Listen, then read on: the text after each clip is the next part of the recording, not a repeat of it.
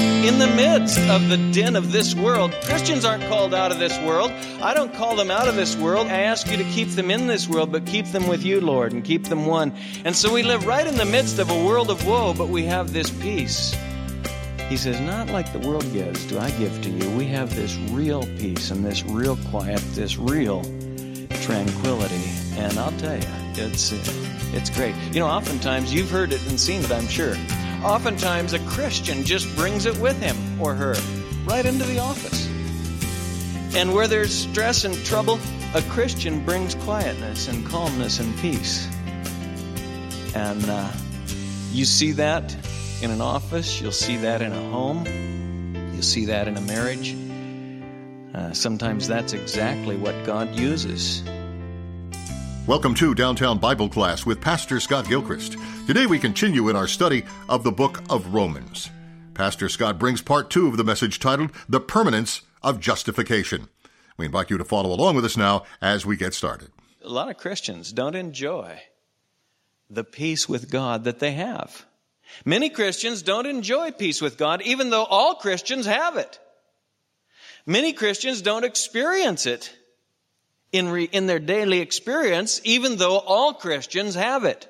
I mean, look at verse 1 again. Therefore, having been justified by faith, we have peace with God. We who are under his wrath now have peace. And you say, how do you know it? I've got God's word on it. It's written down for us. We can enjoy it. We have peace with God. Don't get over it. I was thinking of Colossians, having made peace through the blood of his cross. Listen to the language that he uses there in Colossians. I just quoted verse 20. 21 says, although you were formerly alienated and hostile in mind, engaged in evil deeds, yet he has now reconciled you in his fleshly body through death, in order to present you before him holy and blameless and beyond reproach.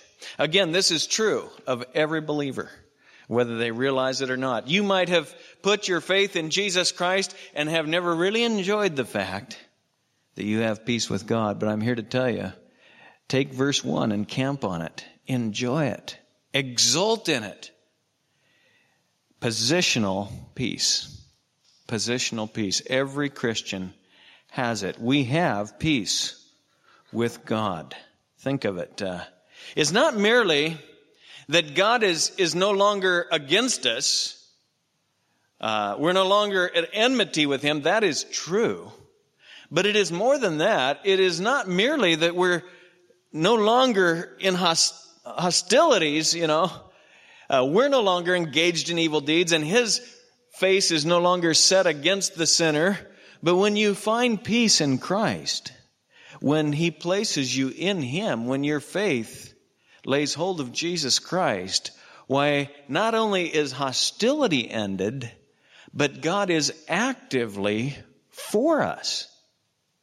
I mean, that's what it says over in Romans 8, doesn't it? And by the way, the first of Romans 5 and the end of Romans 8 go together. This whole section, it ties the whole section together, and you'll see a great parallel between the end of Romans 8 and the beginning of Romans 5. And we should enjoy that. God is for us. Chapter 8 expands on it, but God is for us. I mean, we're his chosen. Whom he predestined, these he also called. And whom he called, these he also justified. And whom he justified, these he also glorified. I mean, the language of Romans 8, it's tremendous. He called us. He chose us. Who would bring a charge, he asks, against God's elect? It's one of the few times you'll hear that phrase in Scripture. And he uses it in that polemic way. Who would dare bring a charge against someone that God has chosen, that God has elected?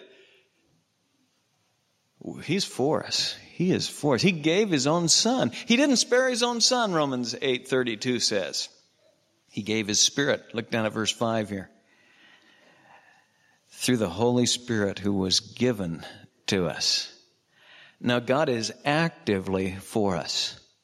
I mean, verse 1, peace with God, is a long way from verse 18 of chapter 1.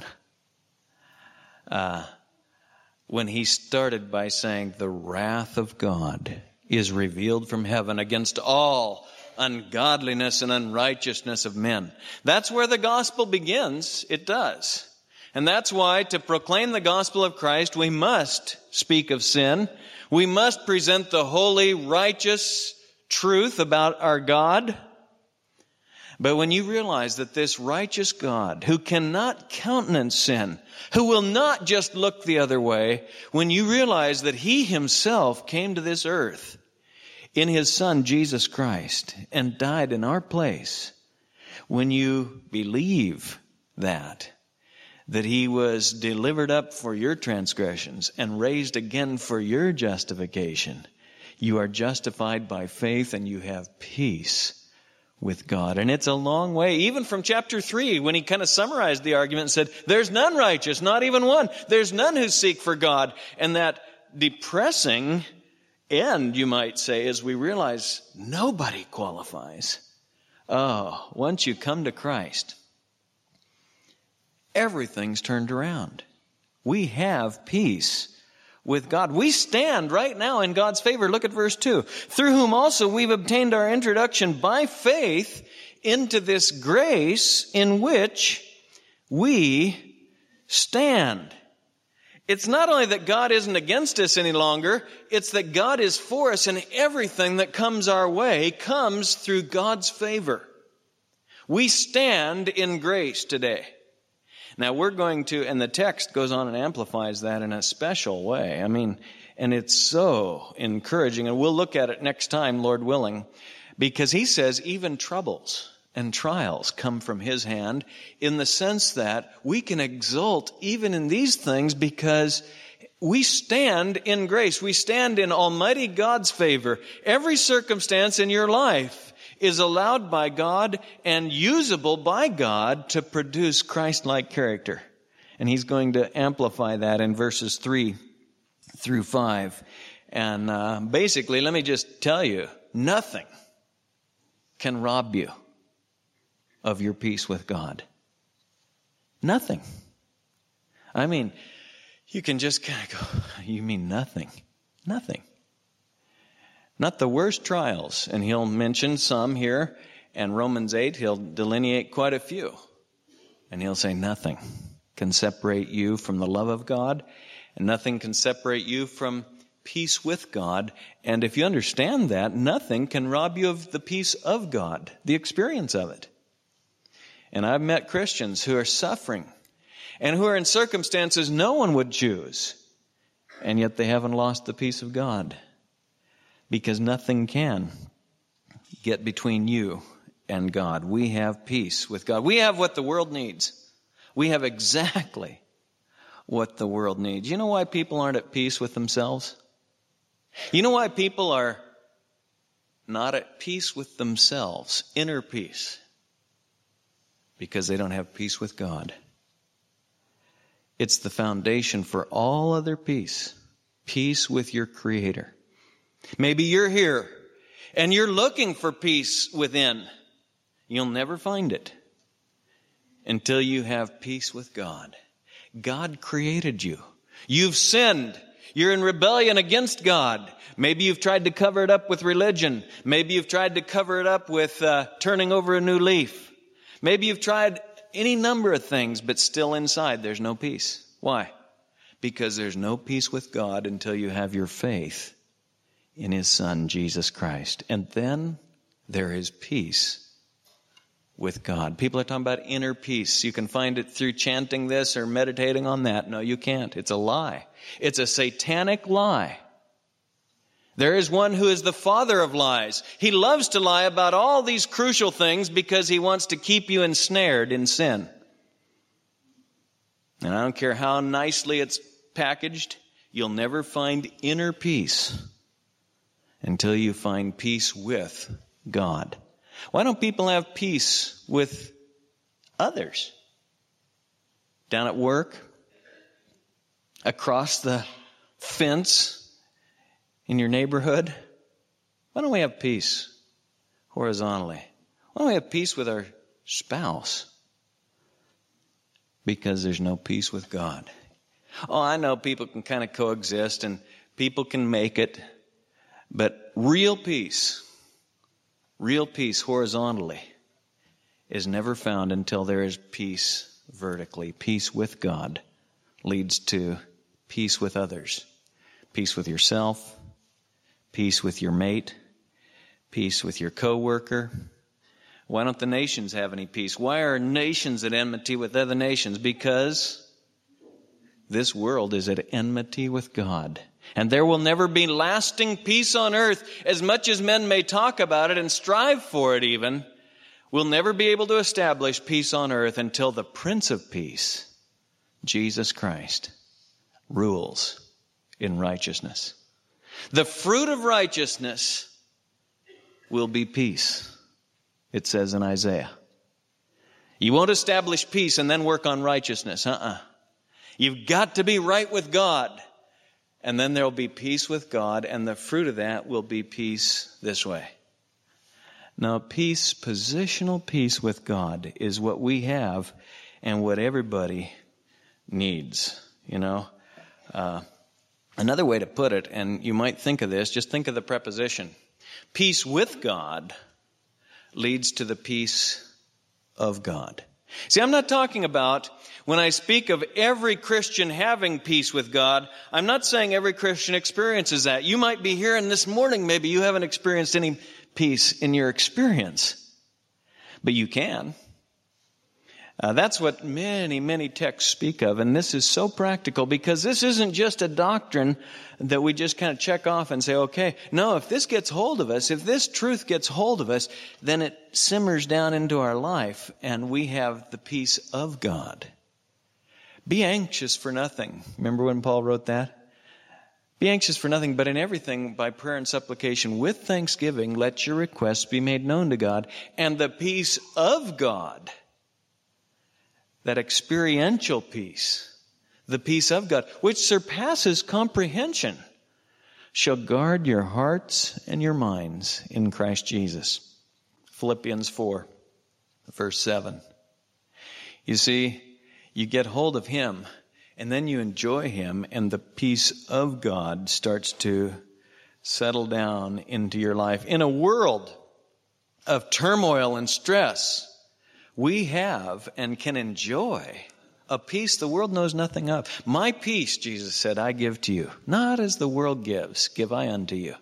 He gives a peace that is deep-seated, and hence it's really not understood by the world. It's beyond comprehension even for us believers. Sometimes people tell me, they say, Scott, I don't understand why I feel so calm. I shouldn't be. And I say, you're right, you shouldn't be. And I try to stir a little fear up, in their situation. I say, no, I know what you mean. And so often,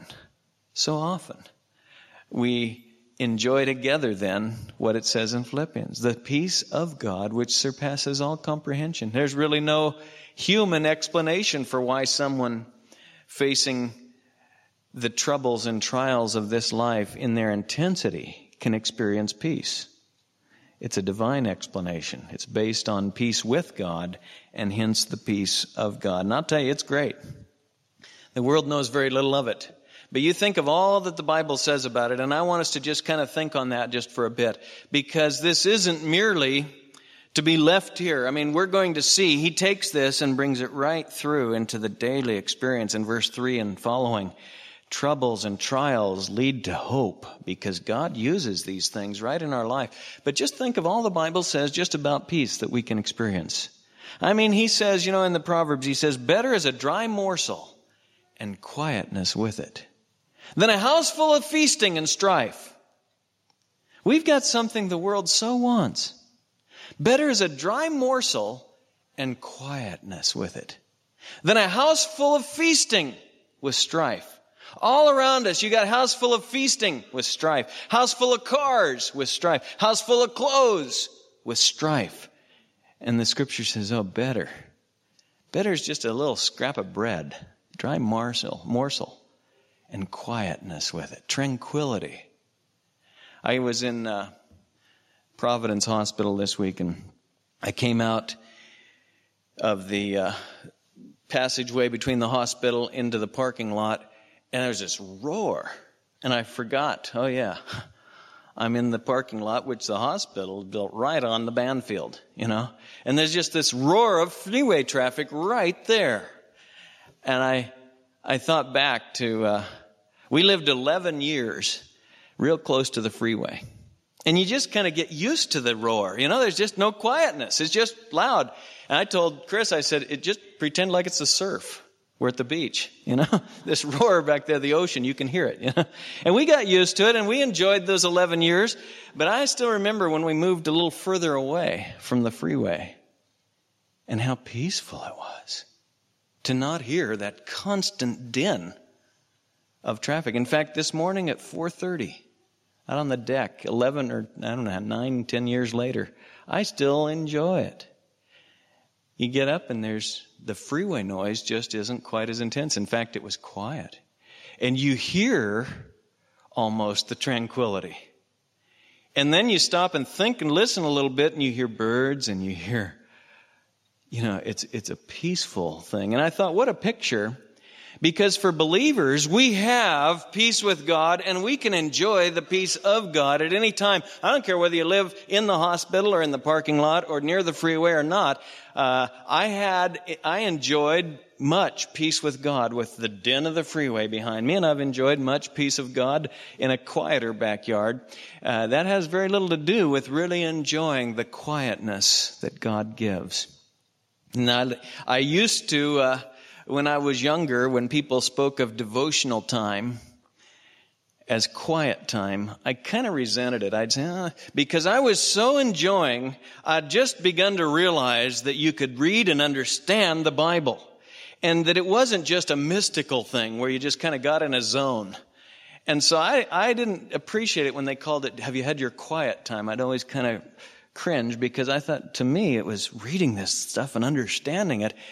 But over the years, I've more and more used that term quiet time. Because when you get in the Bible daily and spend time and just listen to God, the quietness that comes into your soul. In the midst of the din of this world, Christians aren't called out of this world. I don't call them out of this world. I ask you to keep them in this world, but keep them with you, Lord, and keep them one. And so we live right in the midst of a world of woe, but we have this peace. He says, not like the world gives, do I give to you. We have this real peace and this real quiet, this real tranquility. And I'll tell you, it's great. Oftentimes, you've heard it and seen it, I'm sure. Oftentimes, a Christian just brings it with him or her right into the office. And where there's stress and trouble, a Christian brings quietness and calmness and peace. And you see that in an office, you'll see that in a home, you'll see that in a marriage. Sometimes that's exactly what God uses to grab the non-Christian in the marriage, the unsaved one, to realize there's reality here. In fact, he says to wives very specifically, you can win your husband. Some of you are married to a non-Christian. You can win your husband without a word, with the quietness and gentle spirit, the Christ-likeness that the Holy Spirit can produce in our lives, that peace of God which surpasses all comprehension. And in fact, that will win them oftentimes quicker than the words. The peace of God. When a man's ways are pleasing to the Lord, the proverb says, when a man's ways are pleasing to the Lord, he makes even his enemies to be at peace with him. And sometimes Christians will experience that on the job. Just seeking to please the Lord, why even his enemies will be at peace with him. Seek peace. He says, so much as it depends on you, be at peace with all men, he's going to say, as he begins to apply this in chapter 12 of Romans, I think it's verse 18. As much as it depends on you, be at peace with all men. Because we have peace with God, we can experience the peace of God, we ought to seek to be at peace with all men. Listen to the 34th Psalm. The 34th Psalm, as he speaks about it. Come, you children, listen to me. I'll teach you the fear of the Lord. Who is the man who desires life and loves length of days that he may see good? Who would like the good life? Everybody, right? Who's the man who desires life? You really want to live? Fill your house with cars and clothes. No, our culture says that. And we've filled our lives with stuff. No, better is a dry morsel and peace, quietness with it, than a house full with strife. Who is the man, this is the 34th Psalm, who desires life and loves length of days that he may see good? Here's what he says: keep your tongue from evil and your lips from speaking deceit. Depart from evil and do good. Seek peace and pursue it. God is the God of peace, Romans 16, verse 20 says. He has made peace through the blood of his cross. And Jesus said, blessed are the peacemakers, for they shall be called sons of God. Blessed are the peacemakers. It should characterize our Christian lives because it is true of our fundamental relationship with God. We have peace. We can enjoy it. We can exult in it. We can splash around in it. That's what he says to do here in Romans 5. In the past, he established it. Now we stand in it. And in the future, there's the hope of the glory. I mean, he covers the whole gamut here, and we'll talk more about that next time. But let me just finish our first verse and look at the last phrase. Therefore, having been justified by faith, we have peace with God through our Lord Jesus Christ. It is all through Christ, the Prince of Peace. He made peace through the blood of his cross. Ephesians says he came and preached peace. He established peace. I'm thinking of chapter 2 of Ephesians. And I think it's in verse 14 when he says, he himself, speaking of Christ, he himself is our peace. Oh, spend time with him today. Enjoy the peace you have with God. Experience it by spending time with him and enjoying his character. And then seek to be one who emanates his peace, a peacemaker. Blessed are the peacemakers. They'll be called the sons of God. We're sons and daughters of the one who made peace with the blood of his cross. We're called to be peaceful.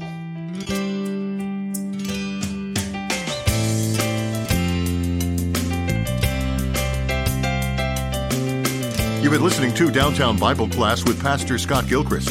Please stay with us. Pastor Scott will return in just a moment with a preview of our next broadcast. Today's program was titled, The Permanence of Justification, a message from our series in the book of Romans.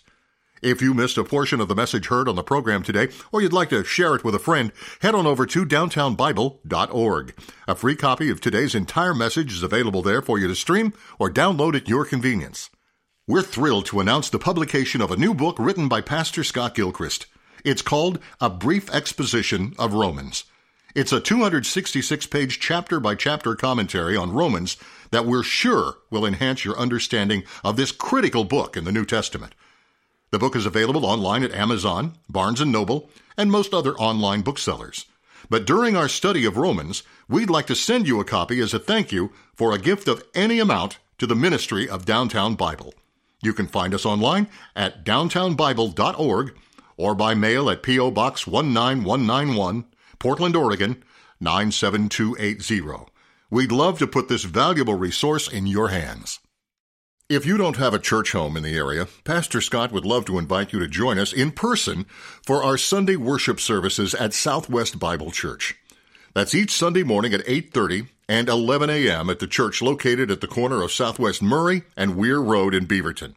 You can go to our website at swbible.org for more details. We hope to see you there. Now, before we end our time today, let's go to Pastor Scott for a preview of our next broadcast. We know that God causes all things to work together for good to those who love God. That's Romans 8:28. We can know these things. We can know these things because we stand in His favor. We stand in His grace. He is for us. Who could be against us? He has said, I'm going to use everything that comes into your life for your good. And so Paul says, we can exult and should exult in the tribulations, knowing, that's the key, that God is going to use them. You see, justification alone doesn't produce perseverance and constancy and endurance and proven character. No, God uses circumstances to produce these things. God uses trials. God uses troubles in our lives to produce proven character.